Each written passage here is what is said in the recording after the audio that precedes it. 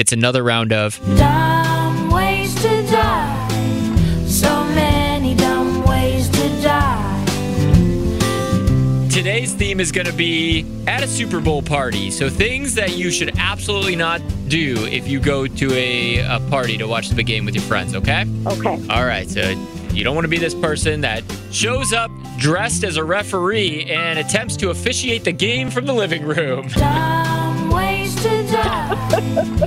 Also, do not sit uncomfortably close to the TV so that when someone asks you to move, you just say, I'll just tell you what's happening. It's fine. I got this. I'll Dumb ways to die. do color commentary. Do not insist on doing the wave every time there's a commercial break, even if you're the only one participating. Don't be that person. Dumb ways to agreed. die. Agreed. Do not, I repeat, do not randomly switch the channel to a cooking show during crucial moments of the game, just for a culinary timeout. Definitely not. Dumb ways to And die. last one, Kelly. This might be the worst thing you could do at any kind of football party, let alone the Super Bowl.